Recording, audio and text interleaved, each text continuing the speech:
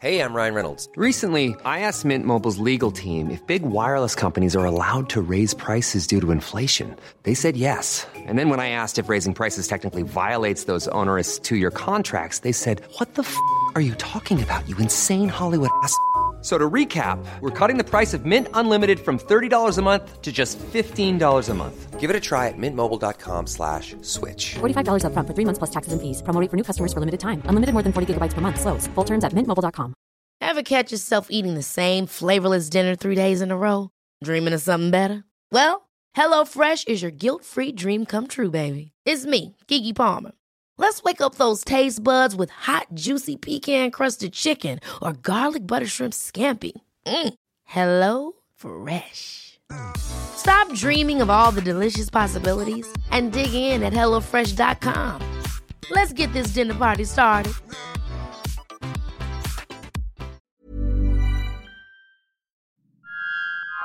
This is a Lip Media podcast.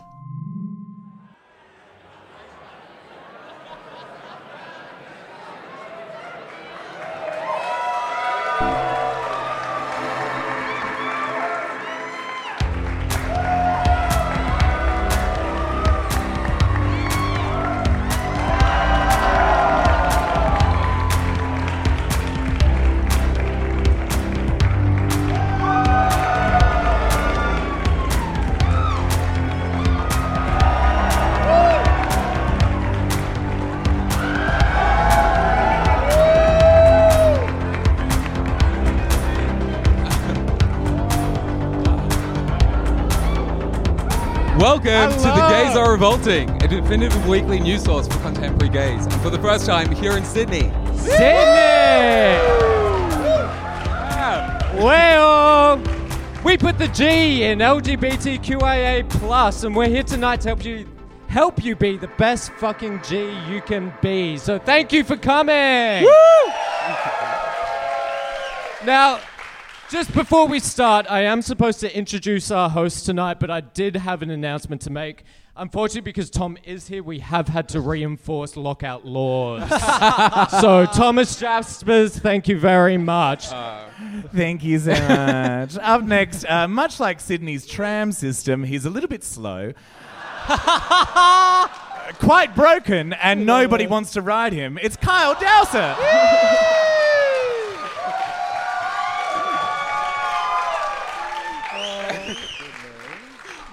And what a treat from New Zealand tonight, the most beautiful, talented person, Jacinta Arden. But we also have Mikey. You little bitch. And lastly, he loves the Sydney gays so much that he has decided to move here. Luke. Ooh. You guys are welcome. Yes, welcome. So before we kick off tonight, we would like to acknowledge the Indigenous custodians of this land, past and present. We acknowledge and respect their continuing culture and the contributions they make to the life of this city and this region. That's right. We'd also like to acknowledge the queer elders that fought and died for the rights that we have today, and for things like Mardi Gras to be able to happen. It's fucking amazing. And for us to be able to gather at evenings like this, which is also gorgeous. Yeah.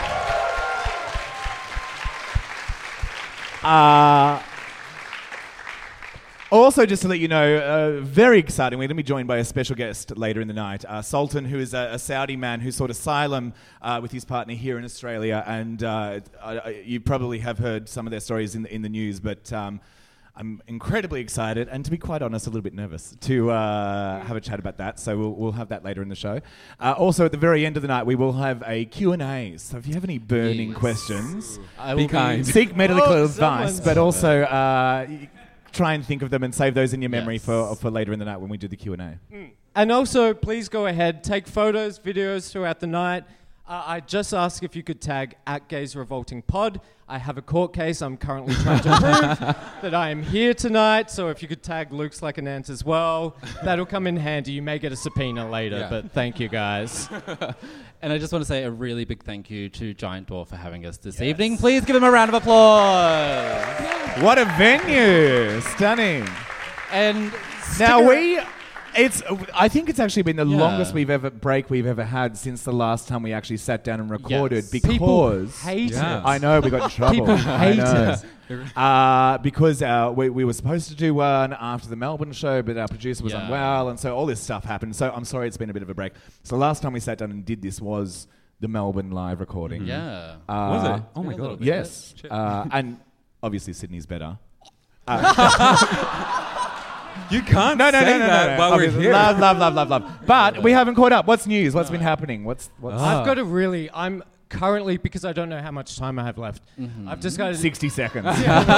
about a couple hours. I've decided to squeeze my entire year into now. Right. So I'm Oh. doing Dry Into that July, outfit. Movember, Oktoberfest, No Nut November. It's all happening right now. What a fun time. Right, yeah. I have just a tell us beer. about how you haven't slept for 3 days and have been on a lot of MDMA. I don't know if that fits into Dry Been July. on but- It's been fun, but people Nice. were so mad at me. This show, if I don't do the show for 2 weeks, I'm a fucking nightmare. No, you're a nightmare all the time. No, we can vouch. Like, Daily basis. all the time. People are all the like, can't you fucking go in the time. room and talk for 40 minutes and get it out there? Yeah. It's a nightmare to deal with. Oh, me I if see. don't It's do like this. therapy for you, yeah. What's new with you, Tom?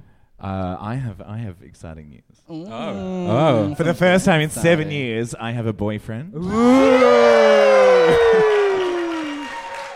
He's very handsome, and he's a doctor, and he is my handsome doctor boyfriend. And he literally cannot describe him without saying doctor in front. Yeah, no, it's I always found. Dr. In Boyfriend. text People, form, like a lot of my verbally. friends don't. So we've been together for a couple of months. I didn't want to say anything on podcast. You know, it's weird. Yeah. But I'm like, okay, we're Get at the used point to now it. I can say it now. But a lot of my friends don't even know his name. They're just like, how's Dr. Boyfriend? Is he here? No, he's sleeping. saving people's Well, mental I've health. got a Probably really surprise. beneficial you're dating a doctor. Tom, I've got well, a he's surprise also- for you backstage. No, I don't. Yes. Well, yes. Thank you.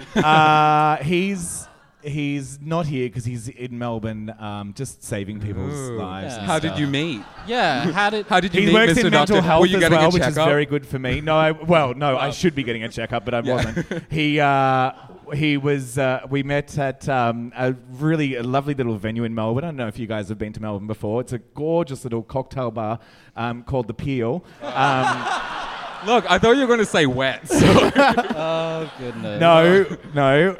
We did go to Wet later, but No. we I don't know, for the people that listen, I fractured my shoulder. I'm actually technically still have a fractured shoulder, and I'm supposed to be wearing a sling, but we got so fucked up 2 weeks He ago ended that up in a I sling. lost my sling. He's So, drinking whatever. through the pain. Oh, You're geez. drinking But through the no, pain. we met at the Peel. I was making out with this guy, and you know when you're sort of just a bit high, and you're like, It's how all great love stories start. high All hot, the great like ones. there's a different scoring system when you're a little bit high. So I was making out with this guy, and I was like, well, you're high hot. And this other guy sort of came up to me and was like, so I started making out with him for like an hour and a half, and I was like, oh, this guy's kind of hot. Like, I don't want to, marry him, but he's kind of hot. So making out with him for about an hour and a half, and he was like, do you want to go back to my place? I was like, yeah, sure. And he said, oh, well, let me just introduce you to my friends and say goodbye to them. And so then I met this other guy So surprising. who was one for of that you. guy's friends who was hot Dr. Boyfriend. Yes. And He does have a name, by the way, guys. Yeah, I know. He I does have a Do you name. know? Do you know his name? No, that's it's actually really awkward. I don't know his Oh. name. Anyway, so we went back to his place, and that's the night that he fucked me. So because I've rediscovered bottoming in the last. It's Also, I'd so like to just say good. It's welcome a to lot of everyone work. from my It's a lot work. of. You're clapping here down the front. In fact, you're in a row. You're the only person in a row of people in rugby uniforms that's not wearing a rugby uniform. Oh, sorry. What was that? Footy uniforms. I reckon you must be bottoming a lot if you're. I love it. Oh, yeah. He said, "Do you Swivel know the around. Lazy Susans?" Yes. Okay, yeah. we need to leave that alone. That was my Do you nickname in have- high school. Yeah. Has anything happened to you, Anyway. Mikey, in the last little while? Oh, not a lot, really. No, Yeah, no, not really. just nothing. I've Well, been should going back we- out to drag shows recently, which has been Good. really nice. Yes, I like your nails tonight. Oh, They're very- thank you. look how big his Specially nails are. done. Little Very applause. No, went to Molly's the other night and saw Missy LeMinx performing. She was reading the fuck out of everybody. Yes. And I was sitting there in anticipation like, please don't come near me. I'm terrified. And then gave us a lovely shout out. That's so no, good. it Oh, was good. nice. But yeah. Yeah. What the baby drag? Baby drag Is at there Molly's. an equivalent night here in It's- Sydney of baby drag? It's sort of a night where people that aren't experienced What's it called? Drag for dollars. Where do they do that? Just $1? $1. Yeah. $1? Australian dollars or Kiwi? Oh, right. Yeah. Yeah, right. Okay. Where is it on it? Arc. Oh. Sorry. I love it. No. I Anyway. only say that. A few years ago, I was at Mardi Gras and I was having drinks with friends and we went, and they were like, let's go to Arc. So we went there and it was the underwear party and I didn't know. So I stripped down to my undies, spent half an hour there, was like, this is not the party for me. And then when I left, they'd lost my bag. And no. I walked home in the bar manager's gym shorts and a promotional Arc singlet. So that's Blah, why blah, I don't blah. like it. Same as like Thomas' story. Let's get on with our topics. These people paid money. I love it. Love you. I just want to say something. Kyle gets sassy when we go interstate. No. Kyle Just a little bit. You guys can. I know, Kyle. I didn't know you had so much performing experience. When was your solo show? Yo don't know, but we get a lot of messages saying like, I really relate to Kyle. he's like the sweet, nice one. It's an introduction for I don't me like where into this the is gay going. world. Then we go interstate, and he's like a fucking gremlin. I will kill you. He will come for you. I just throw ammo on him and he's, ooh. Please don't throw ammo on me. Okay, yes. And- Topics. Sorry, Kyle. I'm trying to keep things under control here. Okay? So topic one is me Yes. addressing my problem with Kyle tonight. No. I hope, buckle in, everybody. No, I wanted to talk about something. It's an age-old question in our community. I'm sure we've all thought about this with our friends and our brothers and sisters. Is there a wrong way to come out of the closet? The answer is yes. So end of the topic. We're Before done. you ask yourself. I came out by passing out in the bathroom of a gay karaoke bar. Yeah. And having to... Is that when your dad carried you Yeah. out? I had to call my dad. I was 16. Yeah. He thought I was in bed. Yeah, that's a bad way. And I said, I'm not. I'm actually currently... I did not... And he said, just let me finish this number. I'll get off the stage, come pick you up. I'm kind of busy, Luke. Yeah. I said, I'm actually passing out in a bathroom and I don't know what universe I'm in right now. And it's a gay bar. And I'm very sorry, Dad. He came and carried me out. But what I wanted to talk about is something that we may have seen on Twitter or in the news recently. There has been a little a Twitter kind of... Furor. Conundrums about a recent announcement that Jamila Jamil, one of the stars of The Good Place, a very good TV show. Now, HBO announced that she would actually be a judge on a new reality TV show. I love me some reality TV. And they also mispronounced that she was going to be emceeing as well. And Oh, everyone was like, what the fuck? What What the are you fuck? talking about? And so this reality Yeah. TV show is called Legendary, and it covers it's a competition about the ballroom scene or ballroom culture. Who's seen Paris is Burning or Pose? Yeah, we should probably Amazing. specify the difference Yeah. between the ballroom scene of this and like the Strictly ballroom scene. It's very Yes, not strictly It's not- Baz No, Luhrmann. yeah. We're talking Paris is Burning. For the straight people, RuPaul's Drag Race. Yeah. Thank you. Good enough. Thank you. And there was a lot of backlash to this announcement. Despite Jamila being a woman of color, and she's quite Yeah. outspoken on Twitter, she's launched a lot of campaigns about body positivity, sort of celebrities. Her number one target is the K's, the Kardashians, for selling diet pills. She's very outspoken. But people still thought, is this the right fit for someone to judge a queer dancing ballroom show? Has she been on like anything like gay or queer related any time before this? The Good Place is pretty gay. Okay, I liked her in like the one episode I watched of it, but it launched into this argument about whether we're gatekeeping our culture. did you say gate keeping? Gatekeeping. Yeah. Okay, good. And is that the right thing to do in 2020? Yeah. We want equality. We want everyone to have the good stuff. Yeah. I want everyone to come out wearing shit like this. Just, you know. This is what I wear to go shopping. This is what I pick up the groceries in. That would But- be a he leg does. warmer on me, just so you know. Yeah. But the point is, the gatekeeping is absolutely justified, in my opinion, in this case. Yeah. Because ballroom culture is something that was created by people that were marginalized, even within our community. Yeah.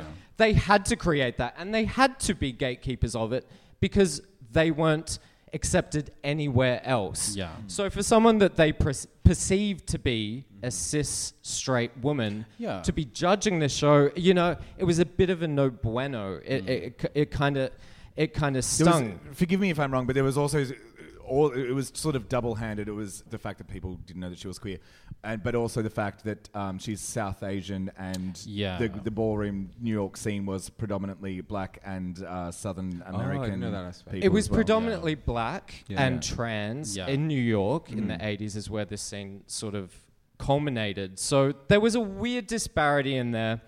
A number of like notable members of the trans community stood out and said, hey, I actually applied for this role and I didn't get it. And it went to this person. Instead, as in kind of retaliation to this backlash, Jamila actually came out as a queer woman. And then, I'm sorry guys, it got real complicated real fucking quick. Because is it anyone's place to say you're using your queerness as a defense? Is it, or to question someone's narrative as to none of us chose. It just seemed like very convenient for her to come out at that time. Like, why come out when you're using... and that's the tea.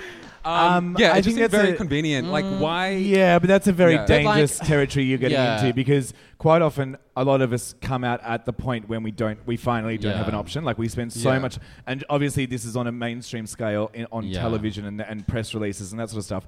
But individual coming out stories for people not in that experience, it is you went through school hiding it and making up excuses, and things kept happening. You're like, oh, I was asleep. I didn't know I was fucking him. When I called for Tom, when I rang my father at 3 a.m. from that drunken bathroom, that wasn't a choice. That wasn't the most convenient time for me to come out. And I'm sure he would have said something similar, like, "I wish you picked a better time."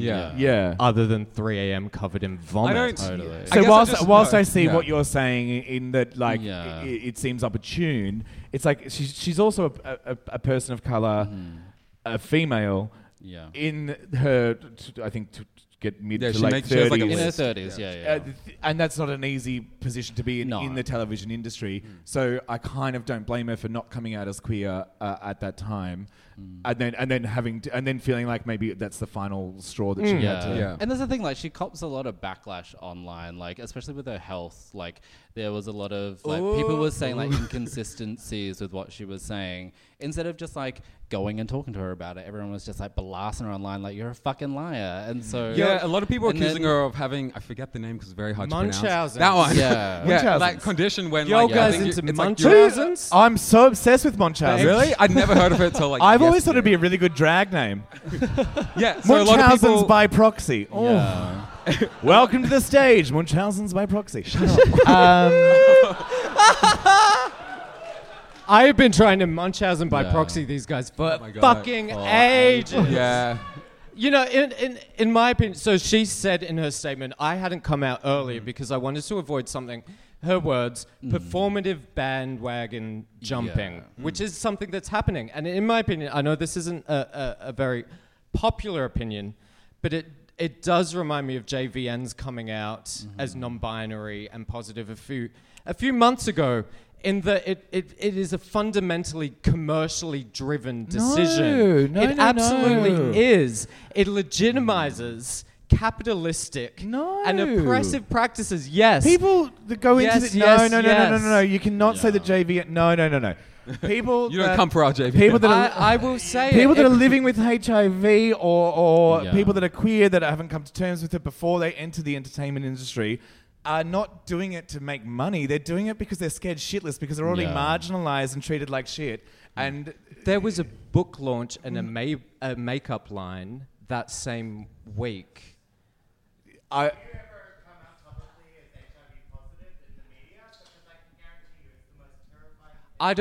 absolutely don't doubt that it was a difficult thing to do, but I think we are getting into a very grey area. This whole podcast is a grey area. It's very grey. And it's important to talk about. Well, actually, here's a fact. Here's a tweet that she sent. Here's a fact. Here's a tweet that she sent months before this whole controversy happened. Someone, just a random fan on Twitter, said something along the lines of, "I love you so much, the only way I could love you more is if you were queer."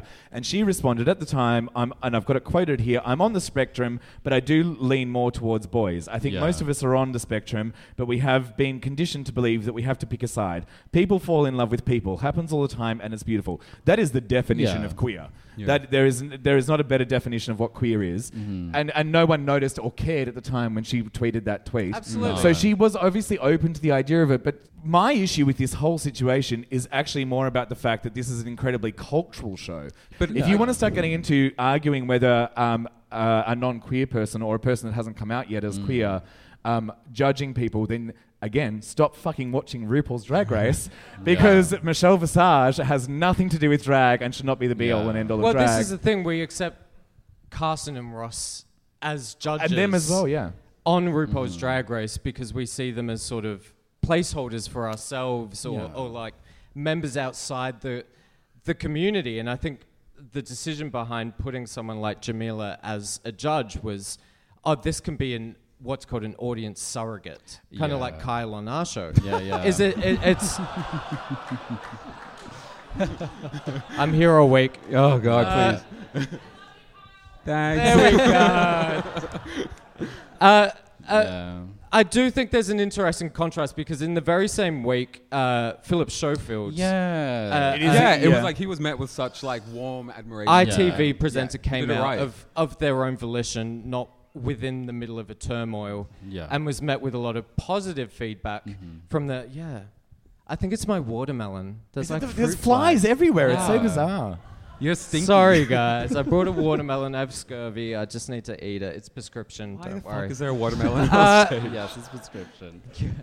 But that was met with a very different reaction. Yeah. But I think so. Just to backtrack a little bit, Philip Schofield. Can you fill everyone in for anyone? So this is someone who's been on British TV for a very long time. Is that guy that you always see popping up in your Facebook? And it's like a little clip it's him and Holly, and like they joke all the time. And also someone, and we've spoken to people on the show. We've interviewed people who have. Heterosexual relationships, married, children, and then come out later in life. And was embraced by the queer community. But at the very same time, we were sort of crucifying someone for coming out as queer. And I think the tricky area is we have... we tend to question, I think, the validity of coming out as queer, especially when people are in hetero-presenting relationships at the time. I think it's something... bisexual people face all the time if they come out when they happen to be dating someone of the opposite gender. At the same time, it is a woman of color. That's everyone's favorite sort of scapegoat to take down. So it doesn't surprise me that one person was met with adulation and the other, but the circumstances were so completely different. I don't like it when people come out as a defense like that. Like, I like it better when... I like it when it's a defense. No, I don't think it was a defense to me. No. Like, I think it was like... Not at all. It's like a Kevin Spacey this person's life. It's like a Kevin Spacey How did situation. you come out? How'd you come out? Not like that. No. How'd you come out? Huh? How did you come out? You just decided it was the right time an earlier for you? episode. You decided it was the right time for you? Yeah. Was there... did you sort of feel like life was sort of catching up on you and you couldn't keep it a secret anymore? I don't know. I felt like she was clutching at straws. No, answer my fucking question. No, can you just let me talk? I was like, I like it when celebrities come out, like when it's like on their terms and like they can say like a speech or something and be really like inspiring. Like I don't think celebrities have like an obligation to come out like in any way to anyone. But I think like they do have the opportunity to do some like real good with it. Like there was Nikki Tutorials quite recently, which I mentioned. Oh yeah, and she was forcefully like she. Well, she was being blackmailed though. Like there's a big difference. Like she got such a good reaction from that, and she really did well with it. So I don't like this idea of like coming under fire for something maybe you shouldn't be doing, and then being like, oh no, actually I'm queer. It's fine. Well, look, I think that is.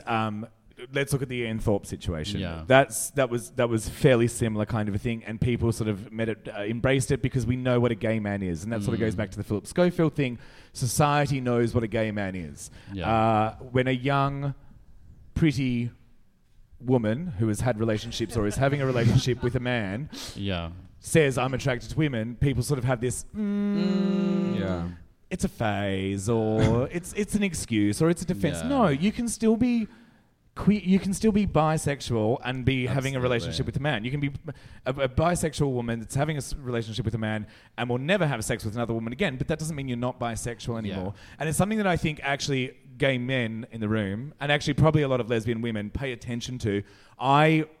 At school, I had girlfriends and was having sex with girls, and then I went through, and then I was bisexual and was having sex with both, and then was a gay man.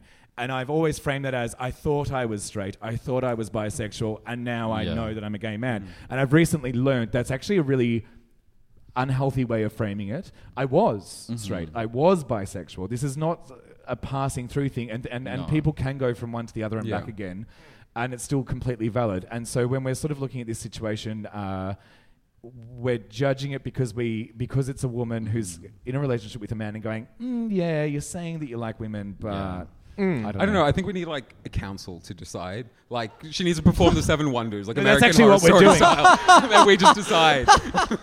Yo, guys, just wait until the baboons come out as queer. Then we're gonna have a real issue out there. Terrifying. That's gonna be a real wildfire for our community. That got deep. They're in like a polyamorous relationship. Those baboons. We're gonna Sydney have baboons, a fucking shit show. Yeah. I saw that. I thought all that's what I'll probably look like the day after Mardi Gras, running around. Thomas, go home. Didn't think the last topic was going to get as deep as it did. No. So then put the next topic on, which will probably get deep again. So I do apologise. We do have some lighthearted stuff coming up. Bit of a trigger warning for this one. There will be some words used probably that are slurs against people in our community, and I apologise for that. We'll try not to use them, but it might be easier to explain. We'll try not point at you. Yeah.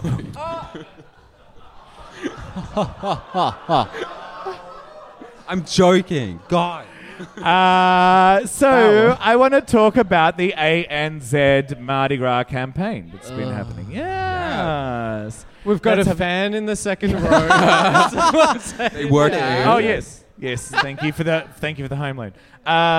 Just to go recap for anyone that missed it on social media and that sort of stuff. So there was a bit of a survey that said that 80% of LGBTQIA plus Australians received aggressive homophobic slurs directed at them in the last 12 months. Most of them from Kyle. Yeah. Apparently, yeah. Thank you. Thank you. So, okay, what the fuck? Yeah, fuck you, Tom. People like you. So ANZ decided to create what they called a love speech campaign. Yeah. So as opposed to hate speech, a love speech campaign. They have done a lot of stuff with Mardi Gras before. I think they were the ones that did the Gay NZ Gay TMs. Yes. I fucking loved them. I thought that's the kind of branding I want. But this one did not go down as well as the Gay TMs. No. Unfortunately. So there was a few different parts to the campaign. The main part that has upset people was there was a video that was released and it featured LGBTI Australians looking at a camera quite solemnly and repeating the slurs that they've heard over time. A lot of them were quite young people, and it was... The response was incredibly triggering, to say the least. Very quickly as well. There was a lot of the criticism is there was no trigger warning at the start of it, which I think is a bit of an issue. The next thing they also released was a hurt blocker web, what do you call it, a plugin. And so it was a thing you could put onto your web browser that would stop homophobic or transphobic or lesbian phobic or biphobic replaced it with words. like an emoji. Yeah, like rainbow emojis and unicorns and stuff. Which made me sort of think, hang on, is that going to block their own ads? Because their whole ad campaign that's the thing. Because it doesn't block video content whatsoever. It's just written word. Yeah, but this then is that blocks their thing. next ad, which was also the poster campaign. And the idea of the poster campaign was to replace words that traditionally are associated with certain groups. So one of the big posters that was shared online, and I think it was only released in Sydney, or the posters were only put up in Sydney, but it was like, trans people are so fabulous. And the idea was to sort of... No, that's not what it said. It was... It said trans people are sick. Yeah. And then it waited a few seconds of being so fabulous. Yeah. Oh, but there's also the visual posters that were posted up on the streets. Like billboards and stuff. Billboards.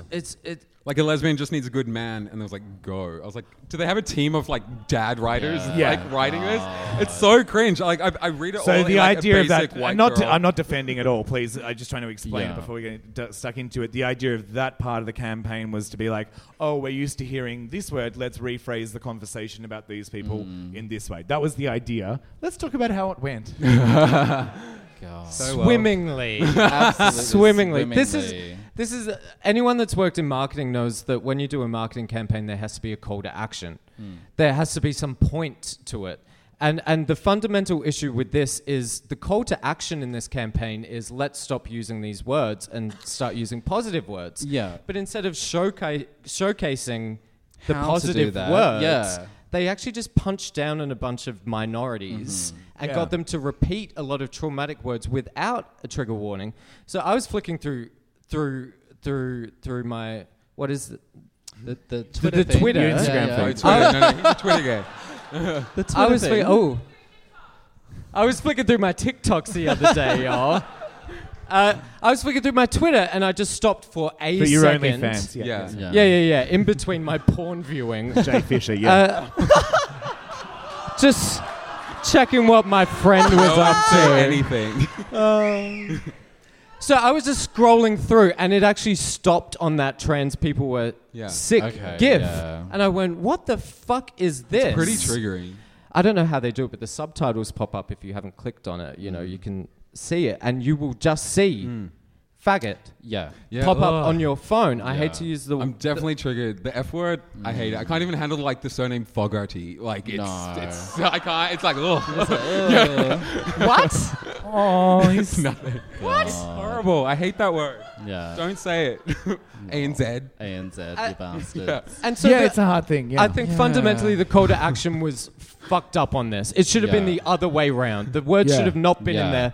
Instead, there should have been a number of members of the queer community explaining what words are positive and reinforcing for one another to lift each other up, because it normalizes speech. Sorry to go on a bit of a rant here, but something that a lot of straight people have asked me, you know, day to day is it's so simple. They say, why don't y'all just reclaim that word?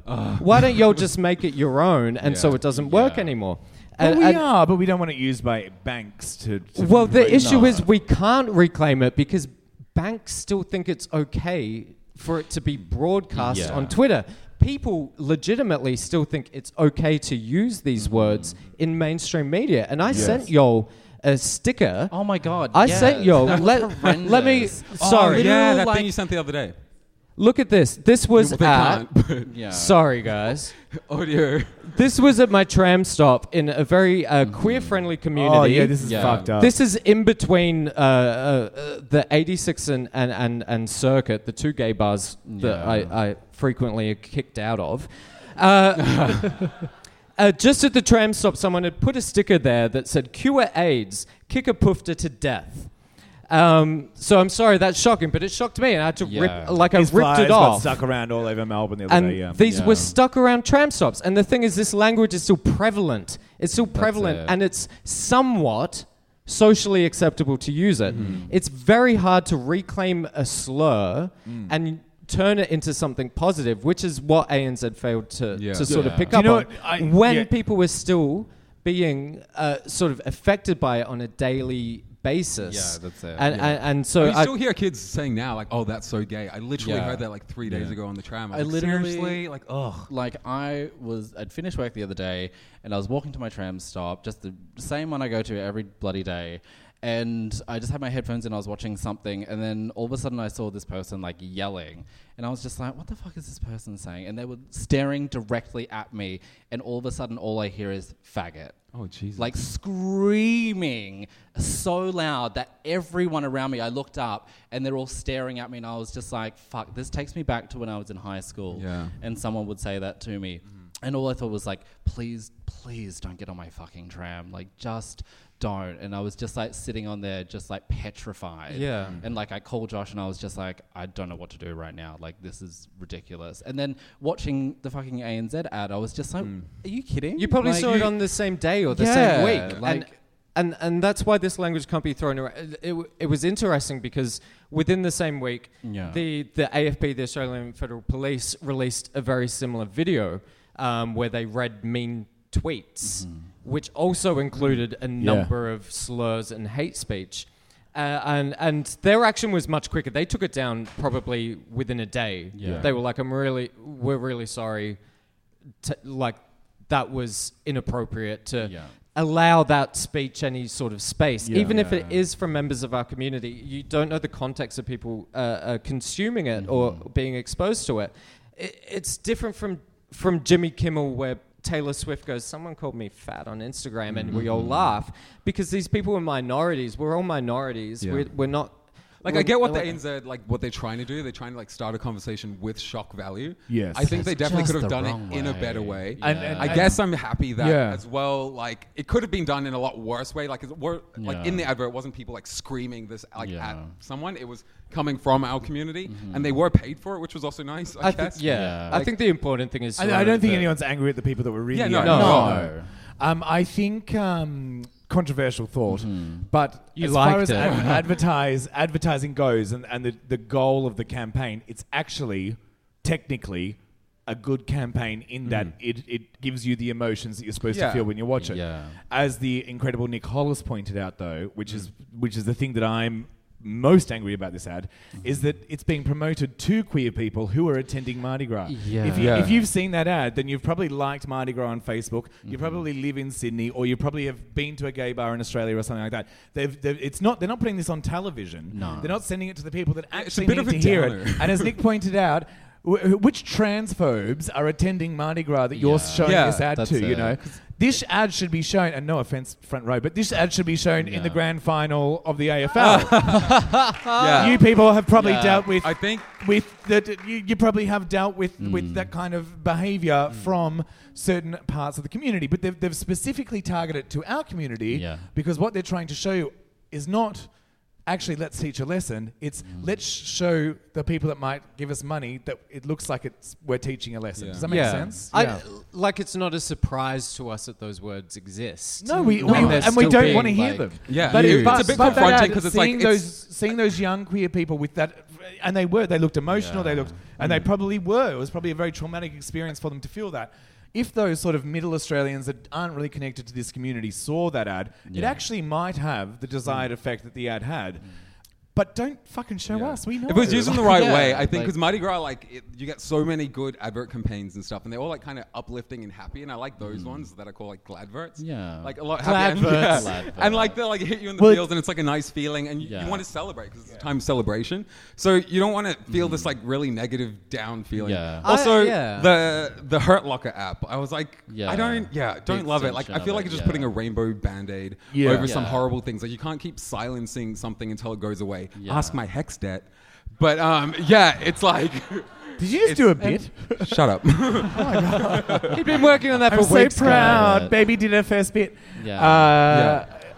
Yes, absolutely. And you have to take everything with a pinch of salt coming from a bank. I mean, it would be much nicer.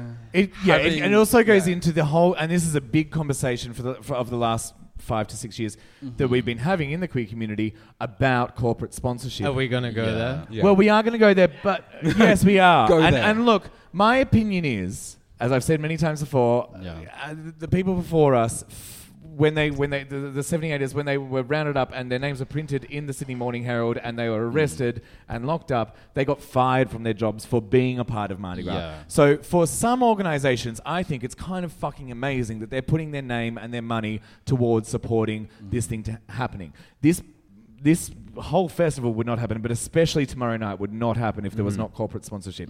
I don't know the specifics of how Mardi Gras runs. I know people that work on the Melbourne Pride Parade, which is tiny compared to the Sydney Mardi Gras Parade, but the only funding they get from the government entirely goes on just closing the streets. So everything else that they pay for has to be done from corporate sponsorship. Yeah. Now, having said that, we need to look at who we're taking corporate sponsorship from. And if it is one of the 4 big banks that is, contributing to detention centres or is donating money to right-wing or fossil fuels or right-wing political parties, then no, they should not be allowed to give their money. Having said that, ANZ, I don't think should be allowed to be putting their money towards big campaigns or put their labels on Mardi Gras. But I do think it's great that they do run an internal, I think they call it their Pride Network, which is a new thing that's happening in a lot of big organisations. And I think regardless of how evil the company is, a Pride it's still Network, visibility, yeah. It's not even about visibility, it's making sure that staff feel good. And then there's also other commercial campaigns. So there was the Bonds campaign that came out. They were using drag Now that queens one is on about that. making money. It's about making money. But there is a side part to it, which is that we are seeing queer people that aren't the traditional underwear model. We've got some bears in there. We've got trans people who do not see them bodies like their own in underwear campaigns. There's a lot of body dysmorphia in the LGBTI community. So for people of the community to be able to see these billboards and these social media campaigns of people in undies selling underwear, I'm kind of also okay with that as well. Absolutely. Yeah, it's a tricky one because I was talking to someone the other night about sort of sponsorship and do you guys remember when 7-Eleven was selling like gay sandwiches? What? And now the rainbow cheese toasties? No, it's like a gay GBT LGBT. It was bad. Stop. It was bad. And Smiths has like rainbow chips you can buy now. And you can buy like Pride flavored rainbow Smiths. Literally anything. It smell like ammo and There's no Tom's money asshole. going. I mean, wouldn't it be cool if we had like a really like gay bank we could like just trust, a super gay like Bank of bank. Queens, like with a K. Yeah, I just really cute cards and it'd be. If you're funding fossil fuels and Liberal Party members that discriminate against us, you can't sponsor. I'm sorry to say it. I don't dig it. Okay, especially it's over. I'm sorry. Also, next topic. I know they've already played it, but did you see that a few years ago Mardi Gras actually declined to do a sponsorship and a partnership with Sexpo because they didn't want to tarnish the family-friendly brand of Mardi Gras and the over-fetishization of the gay community, and they thought that was inappropriate. But to take sponsorship from a ANZ, bank yeah. from ANZ, I think we have to hold certain decisions accountable, and I think that's the job that's the idea of having a Mardi Gras board, and every other festival that exists. Your responsibility is to make sure that you are taking money from organisations that aligns with our communities. Absolutely. I just wanted to fit that in, and You've said that to me before. I also misplaced a couple baboons, so if anyone's seen those, Anyway, you guys, our next topic is a bit of a lighter topic. Weirdly, I'm doing the sexy topic, but tonight we're going to be tonight we're going to be talking about role play. Woo! Being gay and doing role play. So we touched on the past on like pup play and leather play and domination and subs. But like we've never really kind of servants. Yes, you had that story. I feel like you have a lot of stories. That's that kind of It's mostly forte. my story. It's your forte for sure. Basically. But like role play is like a big thing in the queer community. It's a big thing in sex. Yeah. Sex I thing. mean, I kind of always thought of it as kind of like a couple's like last resort of like fixing a relationship or something like picture like that's like in the movies and stuff, and it's like, oh, this is like our one last chance, but like but it's not actually always about like sexy maid outfits or like firemen and stuff like that. He's tickled. It's tickled. It's happening. But there are many aspects of role play in our lives as queer people. Not always sexually, but a lot sexually. Yeah. But I mean, like honestly, like we grow up playing a role our whole life. Like we're playing the role of straight, like in like pretending to be straight in front of these people. My best role yet. Yeah, well, some of us not very well. Longest running role. But I never really got into role play where we were sort of doing characters because I've never really dated anyone that was a good actor. Just the bad ones. That's what I was gonna say. I was Just gonna made be like, evident by gays should be like fucking phenomenal, But no, it's- like no, at it's role just, you play. know, Like I with the feel- theater background, are you fucking kidding me? Like, give me a doctor, I'm gonna give you fucking Dr. Quinn. Like, go for the Logie. Like, fucking. Yes, he's going to comment on how that was an old people reference. You clearly have not seen Please Like Me. Ooh. But yeah. the traditional version of of what I perceive is role play of like, oh, I'm going to be a dirty nurse, and I'm going to be a nun, dirty, and then the other 7 guys in the room, or whatever. Thank you for wearing the outfits I asked you to wear. Yes, role play. I'll meet front you in the row. dressing. Oh, Jesus Christ! Oh my God, Thomas, eyes up here. I just have to call my We're being hot doctor flashed by the boyfriend front and, row. tell him that's Intermission over. guy. No, but that's like the worst. Anyway, sorry. Yes. Yeah, when you feel like so daggy, I feel like if I had to like be a doctor in a sexy way, I'd be like, forget all the good parts. Like, have you had enough vitamin D? I'd just be like, how are you getting enough water? Like, yeah. nothing. But yeah, you talking about sex makes my thank you. skin go to goosebumps. I love roleplay. Roleplay is Do you do it? Yeah. Final Fantasy VII. Oh yes. Secret of Oh my God. Fucking love it. Actually, being a gamer, like roleplay is such. I a do a huge lot thing. of roleplay, like sexual roleplay too. I have to be really careful about it because as soon as I put on a costume, there's a very fine line between 13-year-old boy with this body or like something sexy. Like I have to be real careful about my choices. But you're right. Like I'm constantly role-playing as like a functioning member of society. Yeah. Are you though? Not very well. Not very well.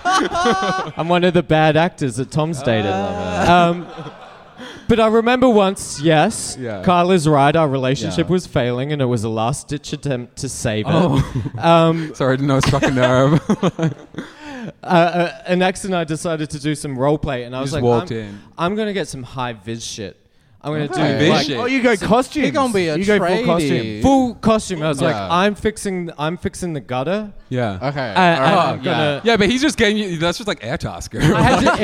It had to be done anyway, But I'm like, I'm going to fix the gutter, and then I'm going to spot you in the bedroom. We're going to do a little bit of dialogue and whatever. And then you're going to go back to fixing the gutter. Yeah, but it all went wrong very, very quickly. Okay. Because when you're doing role play, it's sort of it amps up the roles that you're playing in terms of dominance and sub and so people sort of take sex a little bit further, I feel, when you're doing role play or you're wearing high vis. I highly recommend it. Yeah. So I was the tradie, but I was also a sub tradie. Yeah. A sub trading. There's like so, and my ex at the time just went a bit hard, and so I was in my high vis, and he was fucking my face, and he was. Hang on a second. For the rest of this story, Hang on. You were gonna need it. Anyone else? At home, no. Thomas just did a hit of Amel on stage. Share it round, and he's Thomas. passing Share it down. Around. Oh my God! Love it. Are we gonna get arrested for this? No. Like, I'm not for this. I will not go to jail It's fine. again. There's no visuals on this show. It's all good. Thomas, come back to the He's being stage. told off. Thomas. He's like, no, bring it here. no. Bring it here. No. Bring it to me. Tom. Oh God. Oh, goodness. Tom. Don't peer pressure our audience members into taking Amel. Okay, sorry. We just have to wait while the front row gets a hit of Amel. Get your hit. Get your hit. Oh God. One more. Get in All your right. seat. One more. Oh, Jess. I love you, Jess. Lovely. Oh, sorry. While you're up, I have heard. This is why they didn't want us to have marriage equality. Guys, this is This situation. Guys, if you could keep it down, we've actually had a few noise complaints. Like sorry. Yeah. That gag was $7, so thank you for the laugh. I love it. I was wondering why you were carrying a Safeway bag all around. Yeah, it was a secret. All around Sydney. And that's gorgeous. Sorry, for the Thank you. listeners That at was very home, I good. just put on a Very good. policeman's hat. Sorry, what were we talking about? Yeah. Me going home with 10 Bit AFL lightheaded. players. Oh, God. No. We were talking about Final Fantasy VII. Oh, sorry. Yes. So what happens in the first disc? I don't know if you guys have. No. So I was just he was fucking my face. He was going. So back to fucking the face. He was going too hard, and usually I'm okay with it, but it hit that spot right at the back, and I threw up. Oh, goodness. That'll do it. As most of you know, I have a lot of experience with throwing up, so I caught it in my mouth. Oh. Because I know how my body works. Don't shame me. Okay. Were you still like cock deep though? And I still had a dick in my mouth. Still a dick in your mouth. All right. And so what we discovered on that fateful roleplay Vomit is the best lube. Is vomit feels really good to fuck. No! Get out. I don't want to shame me.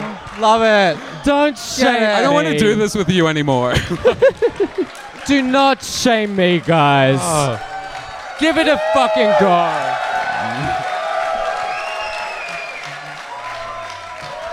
Why do we do this? Get it. So anyway, role play, everybody. It was, it was the most successful blowjob I've ever given. That was a successful And you one? had dinner twice that night.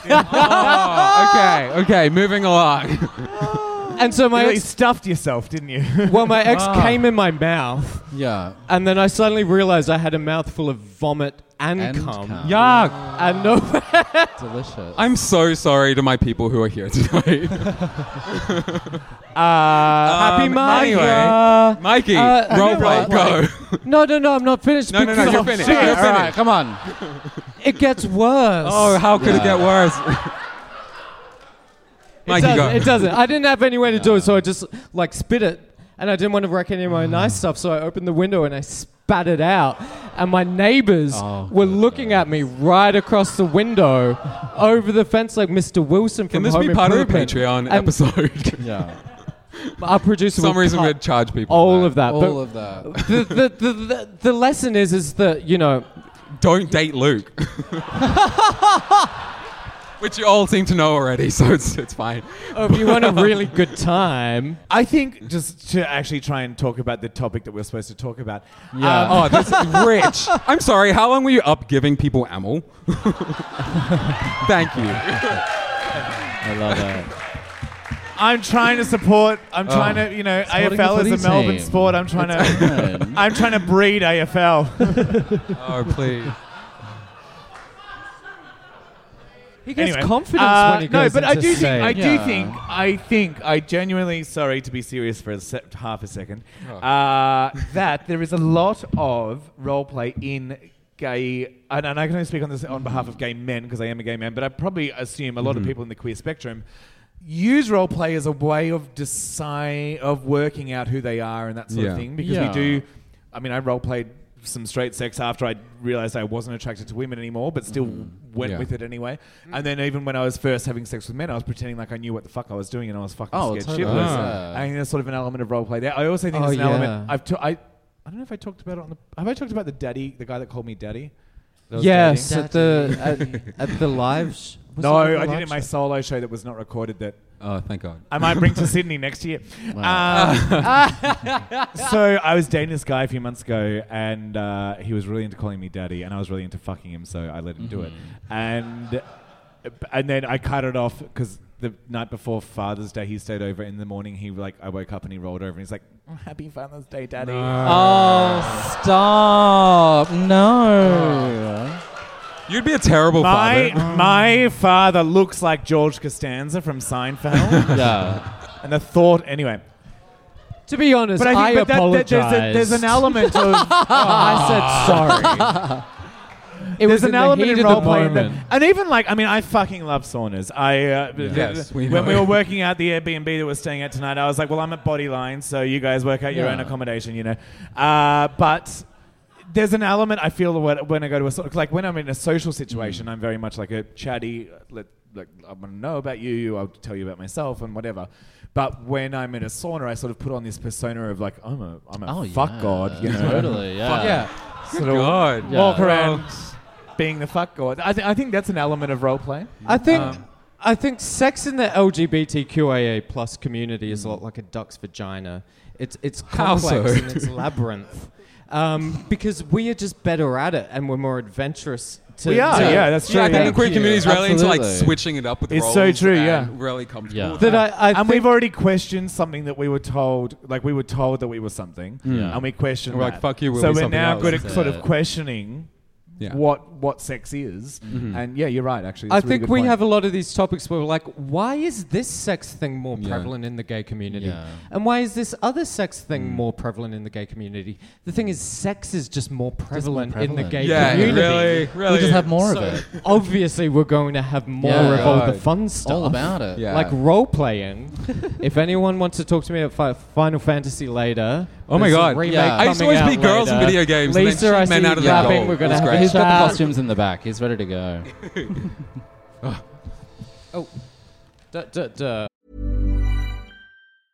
Ready to pop the question? The jewelers at BlueNile.com have got sparkle down to a science with beautiful lab-grown diamonds worthy of your most brilliant moments. Their lab-grown diamonds are independently graded and guaranteed identical to natural diamonds, and they're ready to ship to your door. Go to BlueNile.com and use promo code LISTEN to get $50 off your purchase of $500 or more. That's code LISTEN at BlueNile.com for $50 off. BlueNile.com, code LISTEN. Many of us have those stubborn pounds that seem impossible to lose, no matter how good we eat or how hard we work out. My solution is PlushCare. PlushCare is a leading telehealth provider with doctors who are there for you day and night to partner with you in your weight loss journey. They can prescribe FDA-approved weight loss medications like Wegovy and Zepbound for those who qualify. Plus, they accept most insurance plans. To get started, visit plushcare.com/weightloss. That's plushcare.com/weightloss.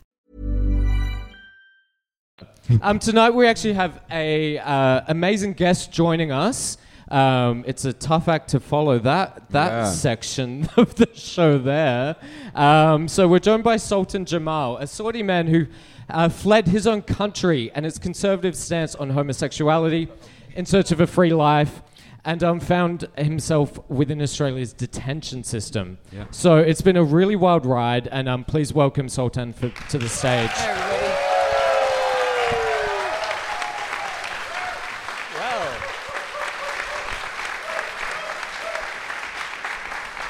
Welcome. Thank you.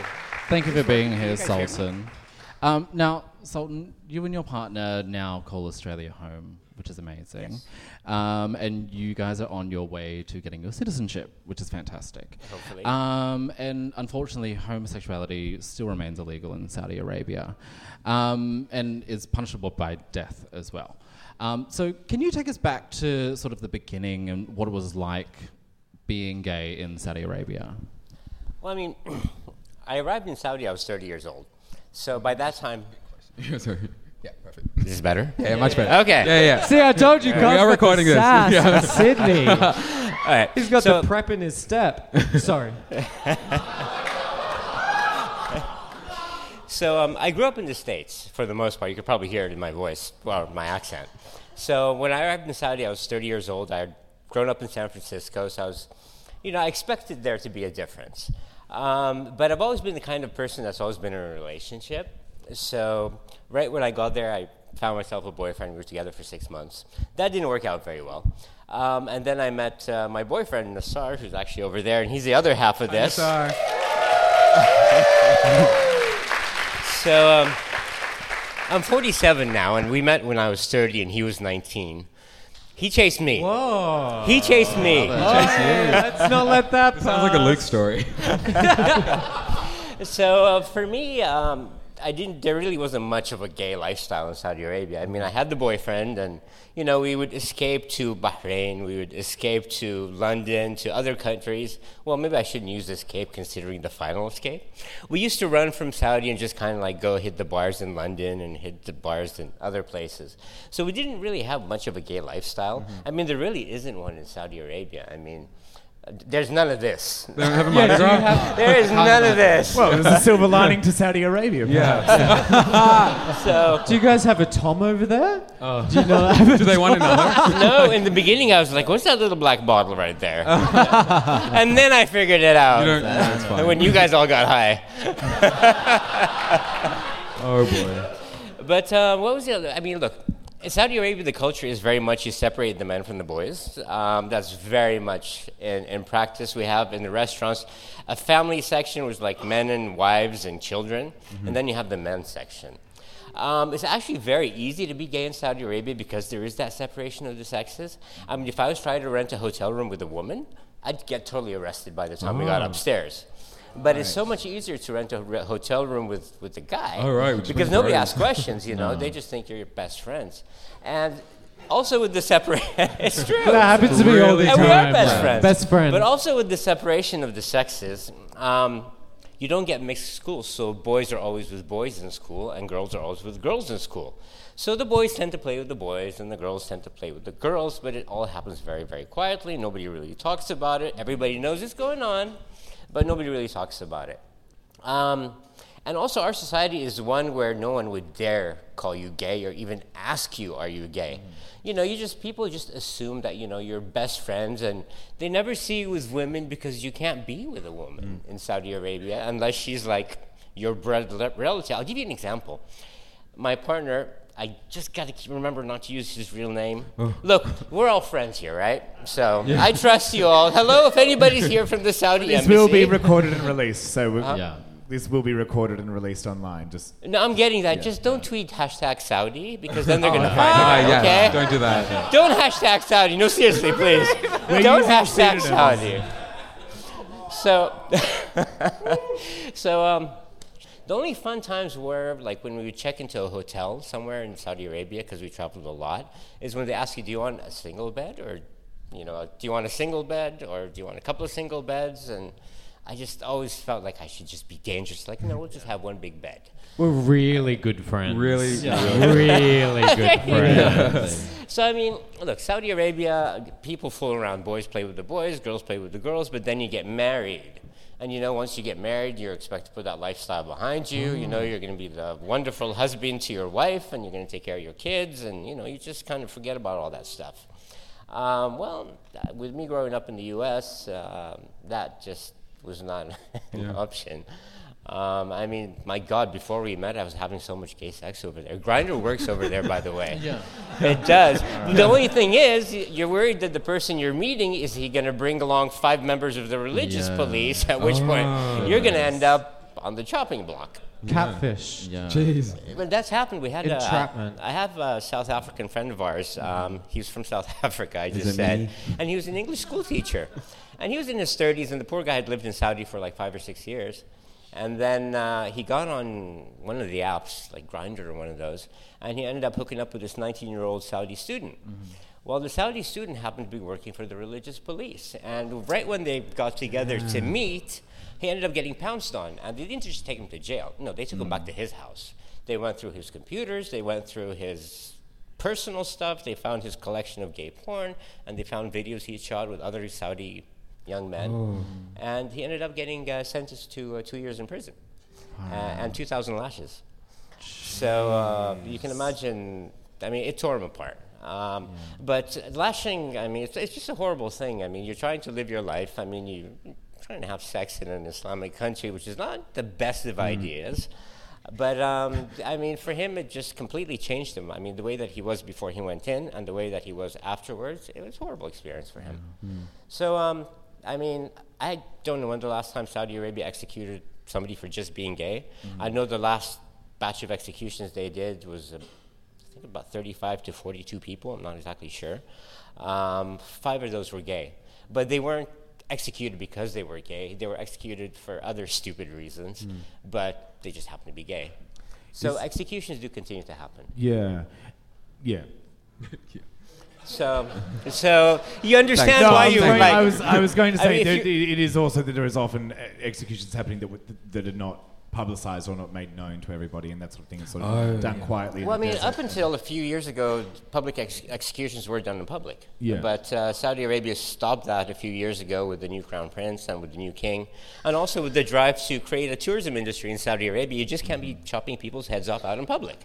So that they stopped doing that. But unfortunately, the executions do continue. I mean, look, executions are on the rise right now, but they're also going to start going down, I'm hoping. Saudi Arabia is really watching what it's doing now, especially after the murder of the journalist Jamal Khashoggi. They're really trying to do what they can to improve their image. They've got a long ways to go. And you've been in a relationship with your partner for 16 Yeah, whopping we've been years? together That's a for long 16 time. years, How do yeah. you keep something like that a secret? Well, his mom thought I was just his best friend. Yeah, that's how I started too, but not for 16 years. His mom just thought we were best friends until Was your mother Kath Day Night? Dutch seawall curry. Yeah. His mom really was just amazing. But I mean, one thing, I hate to say this, but one thing that was able to let us continue is that my partner Nassar, I keep saying, I want to say his real name, but Nassar. One day you'll be able to do it and it'll be fine, but at the moment we'll go with Nassar. Well, I'll probably say it afterwards, but not unroll this. No. Yeah. His mom. One thing about him is his dad passed away a long, long time ago, and Saudi society is very patriarchal society. The dad is in charge. With his dad having passed away so long ago when he was 2 years old, his mom became the boss. But because of the Saudi guardianship system, the oldest son then becomes the boss if his father is no longer around. So a lot of his mother's freedom depended on him from the age he was 2 or 3 years old.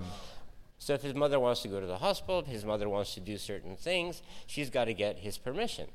So in a way, he had this thing going with his mom where, she's granted full freedom, and he's granted freedom to do what he wants to do. They never talked about being gay or anything at all. But there was just this unspoken understanding, I'll let you do what you want to do, and you let me do what I want to do, and, we'll just all get along. But for the first few months of our relationship, he was still in university. It was his first year of college.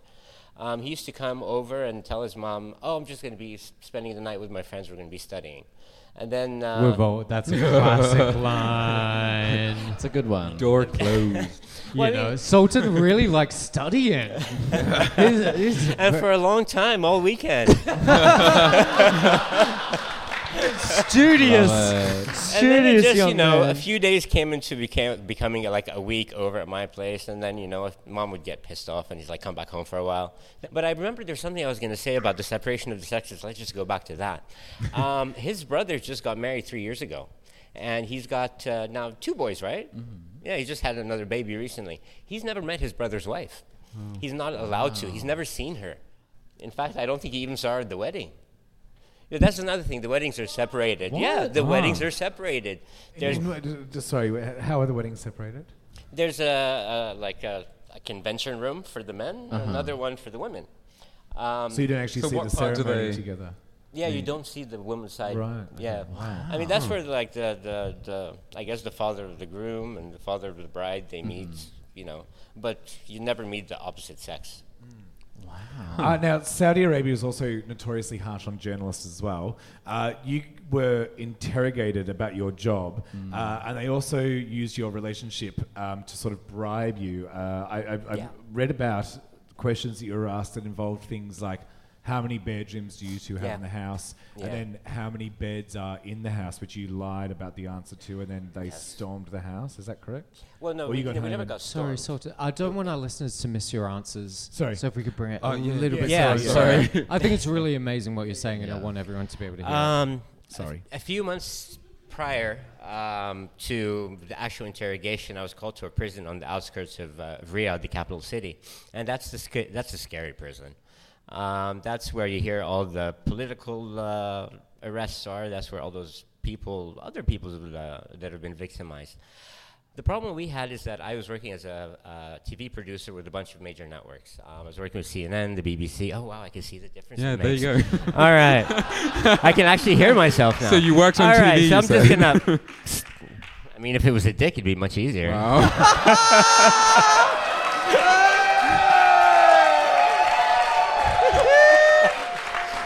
He's a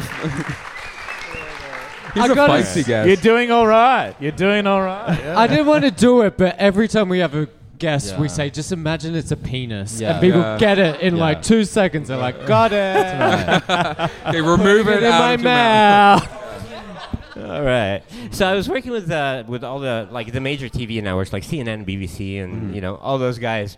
And then Canadian television came to Saudi, and they wanted to do a segment on all the changes and the empowerment of women and all that. And I was like, all right, great, let's do it. So working in the government, I gave them a visa to come for their producer and reporters. And then suddenly she started working on human rights issues, which is fine. I mean, that's what reporters do.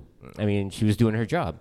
But I explained to her that, if you start doing human rights interviews here in the kingdom, I guarantee you're being watched from the time you arrive at the airport to the time you get back on your flight. So be careful who you meet. Do not do any human rights interviews here in Saudi Arabia, because those people, I guarantee you, are going to get arrested. Well, she didn't listen to me. She went to another city. She went and did some interviews with a couple of, they like to call them dissidents, but they're just outspoken people that wanted difference in Saudi Arabia. So she did those interviews, and then I didn't know about it, and then she left the country.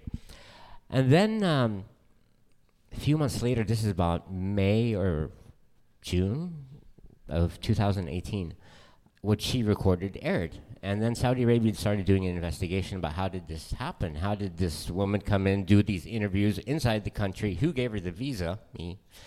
At which point I was called into a prison on the outskirts of Riyadh. The secret police, or the presidency of state security, they called me on a Thursday, and they told me, come, we want to talk to you. And I'm like, well, what's this about? They're like, just come on Sunday, we want to talk to you. So I went on Sunday. I arrived at the prison, and they started asking a bunch of questions. I'm going to skip a lot of details, because otherwise no one's going to get any dick tonight. Because we'll just go on for hours. Okay. So, anyways, I'll cut out a lot of the details. But what ended up happening is we got to a scary part of the interrogation, which was, tell us about your life. Who do you live with? I'm like, I live with my friend. And he's like, how long have you been living with your friend? I'm like, well, on and off, 15, 16 years.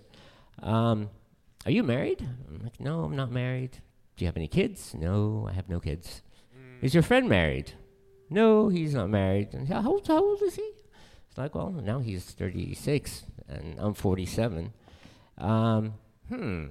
Interesting. You guys lived together for 15, 16 years. I'm like, yes. It's like, how many bedrooms do you have in your house? I was like, well, we had a 3-bedroom house. I said, 3. She's like, how many beds do you have in the house? Well, of course, we only had 1 bed. I said, oh, no, we have 3 beds. He's like, look, it's obvious what's going on. You guys are having a secret relationship. And of course, I didn't comment. And he said, some secrets don't have to remain secrets. I'm like, what are you talking about? What do you mean? He's like, just think. Some secrets don't have to remain secrets. And at that point, I realized that, I was like, well, what do you guys want?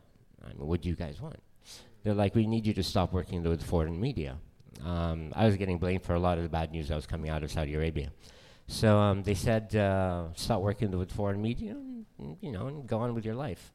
So they let me go at the end. I spent about 4.5 hours there in that interrogation. My boyfriend was waiting outside in the parking lot for the whole time. At the end, they let me go, and I immediately stopped working with the foreign media. A few months go by, and then I ended up getting stuck for money. I mean, I had to work.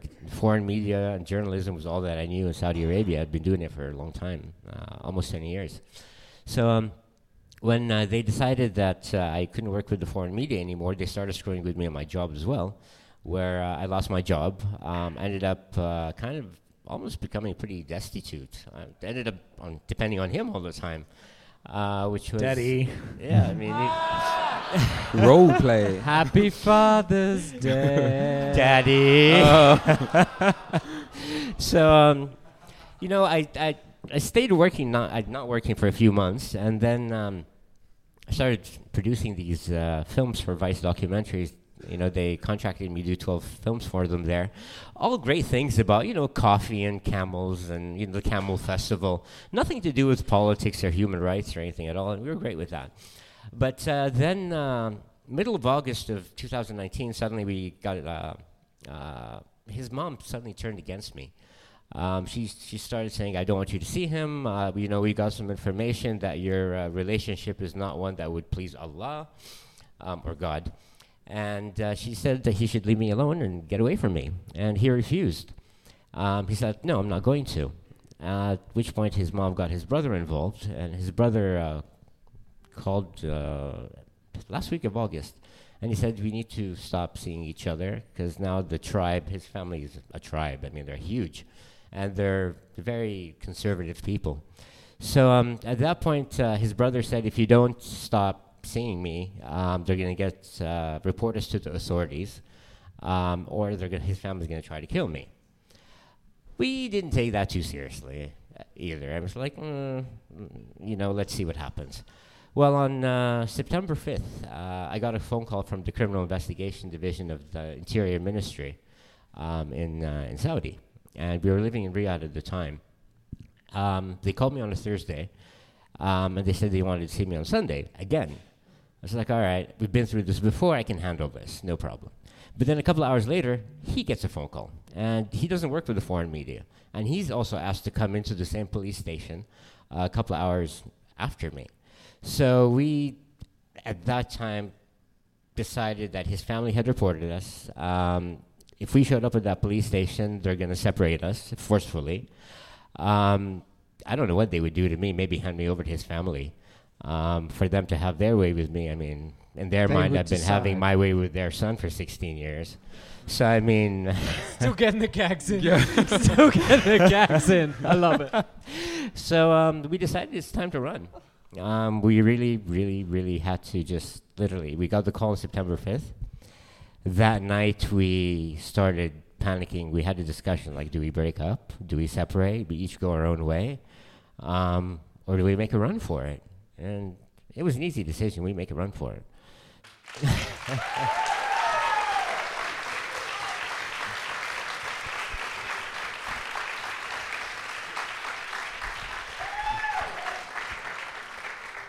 So leaving everything behind, this was like family members, your career. Oh yeah, everything. Your home country you were fleeing. Yeah, everything. Everything you had to leave everything behind. Yeah. I'm sorry, I get emotional when I talk about this. Please do. Has anybody got a tissue? Yeah. A room full of gays, somebody's got to have a tissue. No tissue? I can give you my notes. So take a second, darling. That's it's fine. Yeah. So we had to make that decision overnight, and it was like, all right, what do we do? One problem is that we had a 35-kilogram German Shepherd. Oh, shit. So that was our Icy. It was a white German Shepherd. She's still there. So we had to get the dog situated. We had to get all our papers quickly, our passports, his university degrees, everything. Just within 24 hours, we packed up the car. We wanted to drive. We couldn't fly because if the government saw that we got on a flight to another city, from the city they wanted to interrogate us on Sunday, they'd be after us. They'd ban us from traveling immediately. So we packed up our stuff. We drove 9 hours to Jeddah. We dropped off the dog at a good friend's place. And then we booked the first flight we could out of Saudi, which was to Cairo, a country where we don't need a visa. So we flew to Egypt, Cairo. We stayed there for about a month and a half, applied for Canadian visas. They wouldn't give us tourist visas to Canada simply because he didn't have much of a travel history in his new passport. So then we were stuck in Cairo. And it's like, now what do we do? So we applied for Australia, simply because he said, Australia, they speak English, the weather is great. And he actually... he actually went to an Australian film school, but they had a branch in Saudi. So we decided, okay, we're going to come to Australia. Keep in mind, we're fleeing from being falsely persecuted. We're fleeing from being separated. We're fleeing for our lives. And then we got instant visas. Australia, if you want to know why all the Saudis are running to Australia, because Australia gives us all instant visas. So God bless you guys for that. But what they don't tell you is that if you arrive in Australia, even with a valid visa, which is what we had tourist visas, and we wanted to apply for asylum, they're going to cancel your visas and make you illegal. And that's exactly what they did when we arrived in Sydney. We were about 20 yards away from Sydney, from the actual gate. I don't know. Have you guys seen Border Force? That TV show? Oh, fuck yes. I used to love that show. Yeah. That was such a great of that show. Until you actually arrive in that situation and you're that the Sydney airport. person. Yeah. I was like, they stopped us at customs. We cleared immigration. We had our passports stamped. And then we get to customs, and they pull us aside. And I was like, oh, how exciting. We're going to be on Border Force. Yeah. No. Little did you know. Little did I know that they were going to cancel our visas, take us in for interrogation separately, throw us in a holding cell, and then you had these huge guys, like rugby player size, with tattoos. Bigger than Not AFL, you guys. by the way. Much bigger than AFL. Oh, we would have been lucky if it was you guys that came and handcuffed us. They would have done your face. Yeah. No, we ended up getting handcuffed in a not a fun way. Not a role play way? No, definitely not in a role playing way. And there was no way. poppers either. So they had us like this. That's the hardest part of the Barbaric story. conditions. So next thing I know, they got us in this van and they took us to this place called the Villawood Immigration Detention Center. Villawood, believe it or not, it's not a bad place. It seems like a college campus. I mean, when we saw a detention center and this was it, I mean, we would be happy to rent a place there for the few days. Yeah. I mean, really, we were initially because they put us in this unit called the airport unit, where it's a 24-hour turnaround. So it's nice. It was like a little apartment. There's a little kitchenette and a TV, and like 6 rooms. But we were the only ones in that apartment. It was like, well, this isn't bad. Yeah. Did it have a Netflix account? Could you get the Circle? No, they took away our laptops, the bastards. Oh. So we didn't have Netflix and we didn't have porn. Jesus. No, Amel, no laptops. So it's like, now what are we going to do? We're going to have sex after 16 years. And there's as long as it didn't have Stan on the say laptops, that's fine. Yeah. Then you'd be forced to watch this thing that we have called torture in Australia, which is called Please Like Me. Callback. So the place, the place itself is not bad, okay? But what makes it bad is that they take the asylum seekers and the refugees, like us, never committed a crime, at least not one that we've been caught for, never committed really a crime, never been in a horrible jail situation. So we were kind of like jail virgins. And then suddenly...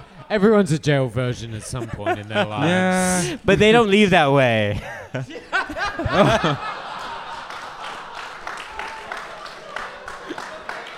Luke has left the room. Have you been to jail? He should. So, this bracelet isn't for aesthetic purposes. So, the actual facility is not bad, but what makes it bad is that they have people that have are foreign nationals that had visas in Australia. They were allowed out into society, had committed some kind... I've got to keep this in my face. They've committed some kind of crime that they've been sentenced to at least 12 months for in Australian prison. So those guys are now out of prison. Some have served years. Some have served 12 months for a variety of different crimes, from drug dealing to rape to murder. I mean, we were in there with murderers. So those people are all mixed in with the asylum seekers and the refugees. And for us to be in that in that atmosphere was quite intimidating. I mean, just from the first day, I had a big Samoan guy. He said, "I'm going to kill you," just because I was assigned to be in the same room as him. They didn't assign us to the same room initially, at least not until they found out we were journalists, and then everything changed. And for us, a couple of Saudi guys just arriving in Australia was like horrific. It was scary. Crystal meth. There's so much crystal meth and ice in Australian detention. Reading your stories, this blows my mind. Yeah, that in these detention centres that Australia, right-wing Australia is like, we've got to be so careful that we've got to keep people in these awful places that have, that sometimes are on islands or have fencing all around them with what's it called, the barbed wire and all that sort of shit around it. Oh, yeah. And so we've got to be so careful to keep these people. But obviously there's guards and whoever bringing shit into these centres to... There are. You probably can't say who is doing it, but...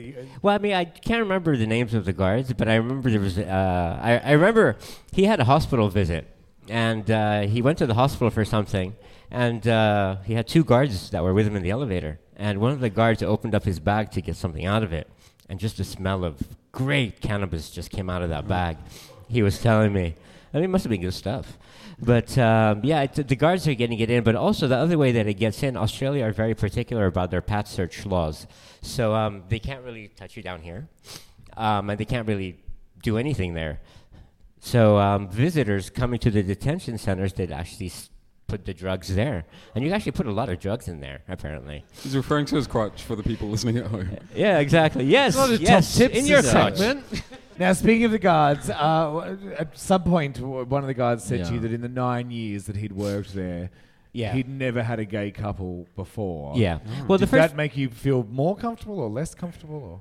Well, when he told me that, by that stage, I'd been on the project a couple of times. Our case had already been in the media a lot. So by the time he told me that, we had a 24-hour guards on us, with us.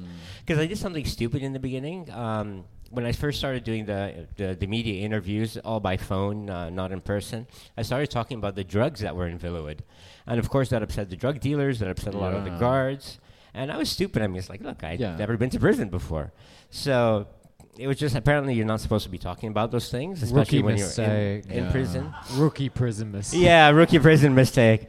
So they actually ended up having guards on us 24 hours. So anytime we would meet, we would walk around, there'd be somebody 3 meters away from us. Every night they would walk into our door, open the door, check that, we're okay. Which was kind of a pain in the ass if you're trying to have sex in the middle of the night. But, a pain in the ass. Yeah. Oh, God. Sorry, that was really fucking awful. Yeah. We'll cut that was a out. Carson Kressley joke right there. Fight. Oh. They didn't like that. So it wasn't too bad. Did you find that being a journalist and having that experience, it helped you sort of get on the project and get some visibility? Because it sounds hectic. Oh, absolutely. Fully hectic that you were in there. The Villawood Detention Center, one thing about it, when you mix up refugees and asylum seekers, eventually those refugees and asylum seekers are going to end up getting bridging visas and let out into society. But some bridging visas that they get do not allow them to work. Now, in there, if you make friends in Villawood, you're making friends with drug dealers. You're making friends with people that have had violent crime. You might start using drugs if you get desperate enough. So you're getting people that are pretty clean-cut, never had a prison experience, never really used drugs, put them in a desperate situation. Many people end up using drugs. Or at least making the connections that once you're outside, if you're not able to work, you're going to be getting in touch with somebody at Villawood. Hey, I can't get a job. What can I do? Well, hey, start selling crystal meth. And this is a bad thing. So you shouldn't mix refugees and asylum seekers, people who are freshly arriving here, with other people that are crystal meth dealers. Survival work. Yeah. Exactly. People will do survival work. So to get to the journalism, yes, I mean, I've got numerous influential media personalities that I've worked with in Saudi Arabia.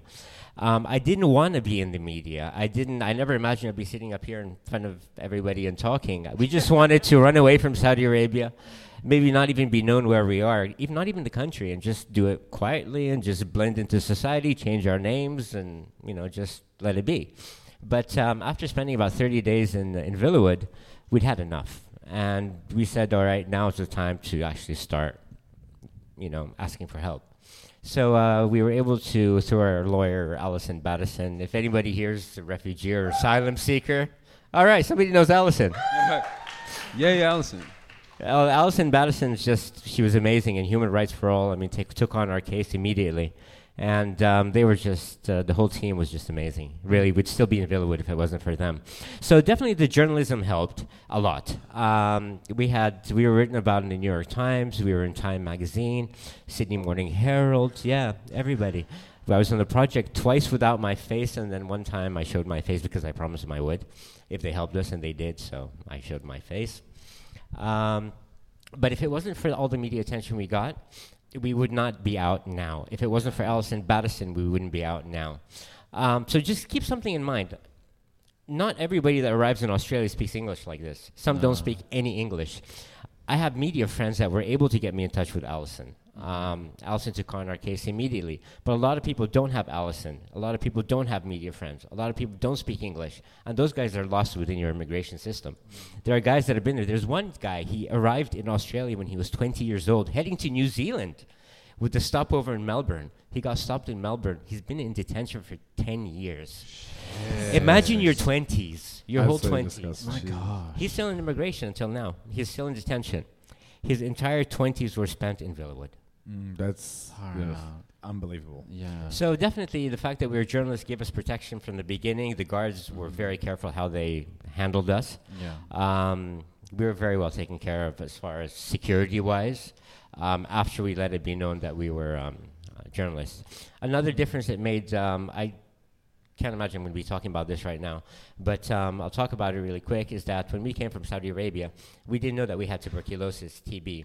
I had been covering the Hajj pilgrimage, which brings about 3 million people into a 7 square kilometer area.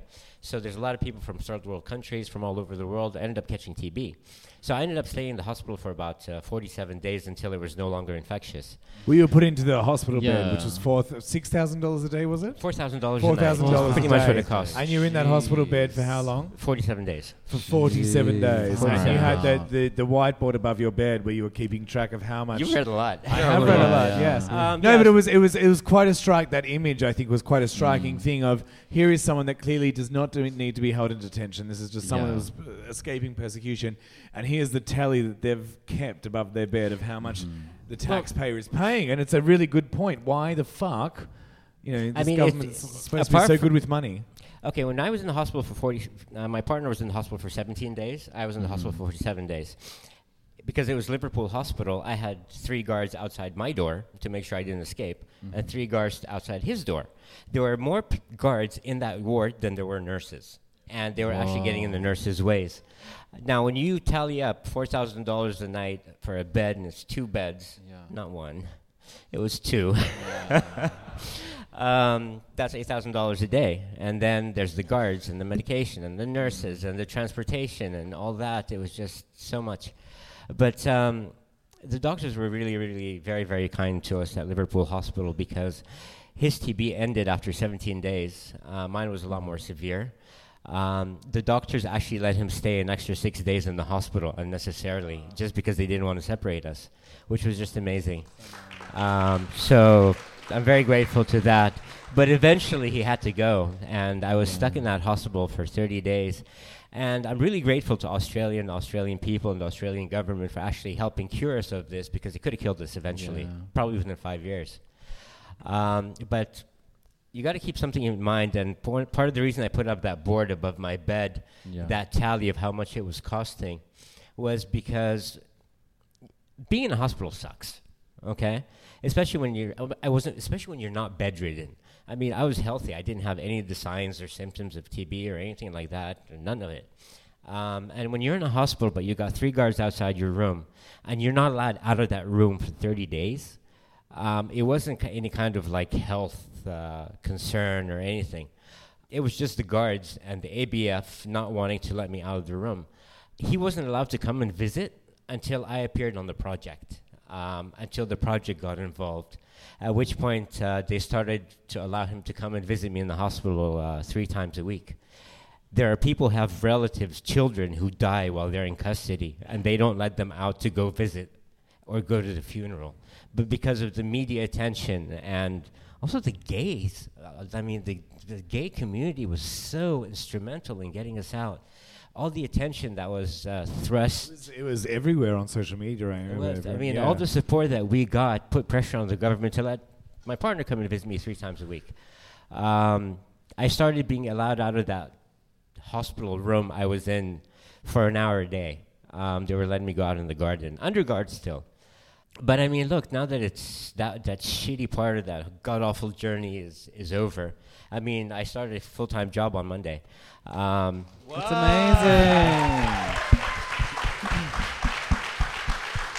Yeah, I'm very happy about that. That's so good. So, I fucking hate to be this person, but we have to cut you off. I told you guys. But I think what we need to do, and we were talking about this earlier, we need to come up and we probably do a full episode with you, because I think there's a lot absolutely. It'd be amazing, please. There's a lot more to talk about. There's so much we haven't covered in your story. there's some wonderful stuff online if you want to have a little bit more of a read, but I do think we need to have like a proper, just full episode. Even without us, just you. I think would be great. No. The other thing... Thank you. The other thing that I really want to say to you, Sultan, this is your first Mardi Gras tomorrow. Well, the parade will be your first Mardi Gras. And this is a festival that is about love. This is a festival that is entirely about everybody loving the person that they love. And I don't think I've ever heard a story that is more about love than you two. I mean, you could have gotten rid of each other and just lived a closeted life, and you two have been through so much fucking shit together. We have. I want you to know, I know you've got, I know you have, you still have contact with certain people back home, but not a lot of people you've had to cut contact with. Every single person on Oxford Street tomorrow night is your logical family now and loves you, and you are part of this Sydney gay fucking family. You. Oh, wow. Now the ugly cry is coming. You are. Thank you. You know, that means so much because we did have to leave our families overnight. And just to be adopted by this whole bunch is just so amazing. Thank you. Everyone, please thank Sultan for being here tonight. Thank you so much.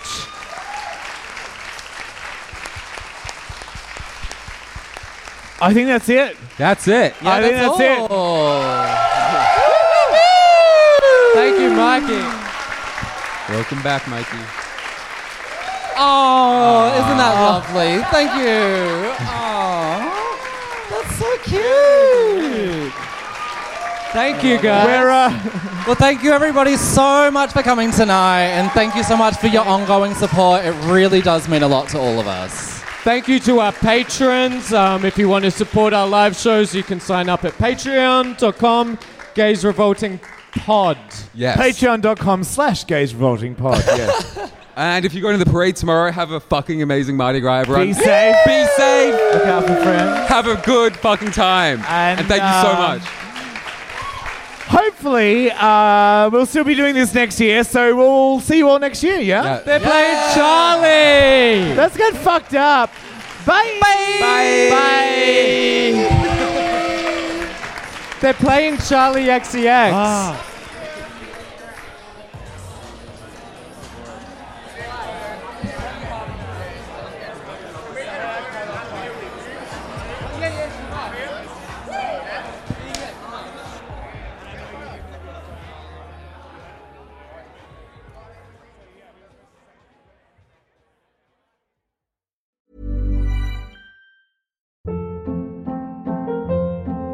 Hold up. What was that? Boring. No flavor. That was as bad as those leftovers you ate all week. Keke Palmer here, and it's time to say hello to something fresh and guilt-free. Hello Fresh. Jazz up dinner with pecan-crusted chicken or garlic butter shrimp scampi. Now that's music to my mouth. Hello Fresh. Let's get this dinner party started. Discover all the delicious possibilities at hellofresh.com.